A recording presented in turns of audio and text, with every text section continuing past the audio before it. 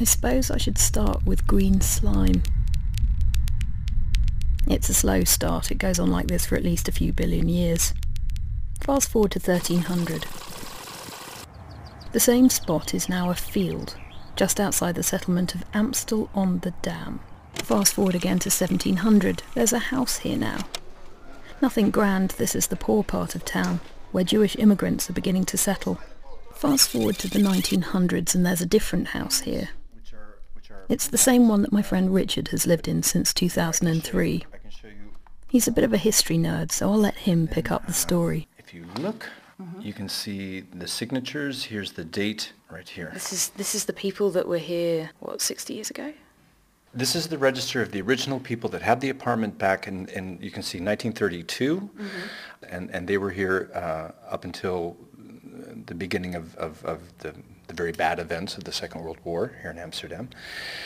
And what you can see on the register is the names of the couple. Here, Sophie and Emil Klein was the family name. Klein is actually a fairly common Jewish name in the United States.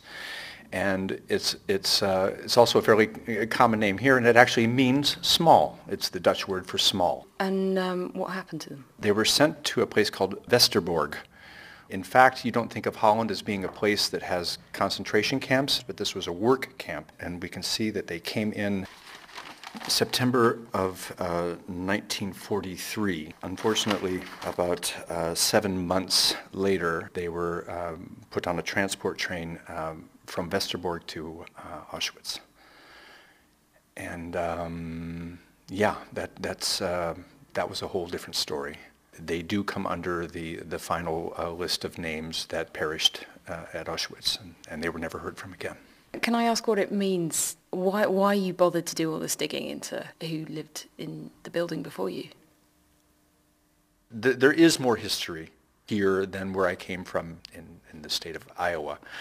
Now, there's been some pretty nasty things happening in the States, but they haven't gone through a war in the way of a World War II, for example. Part of coming here was, I think, just naturally I wanted to get to know on a somewhat deeper level what that meant. I didn't know that pursuit would take me to the very building that I'm living in. Do you know your current neighbours? Well, no, not really. Chit chat in the stairway and stuff. That's not really something I'm prone to. Would you like anything else? A cup of tea?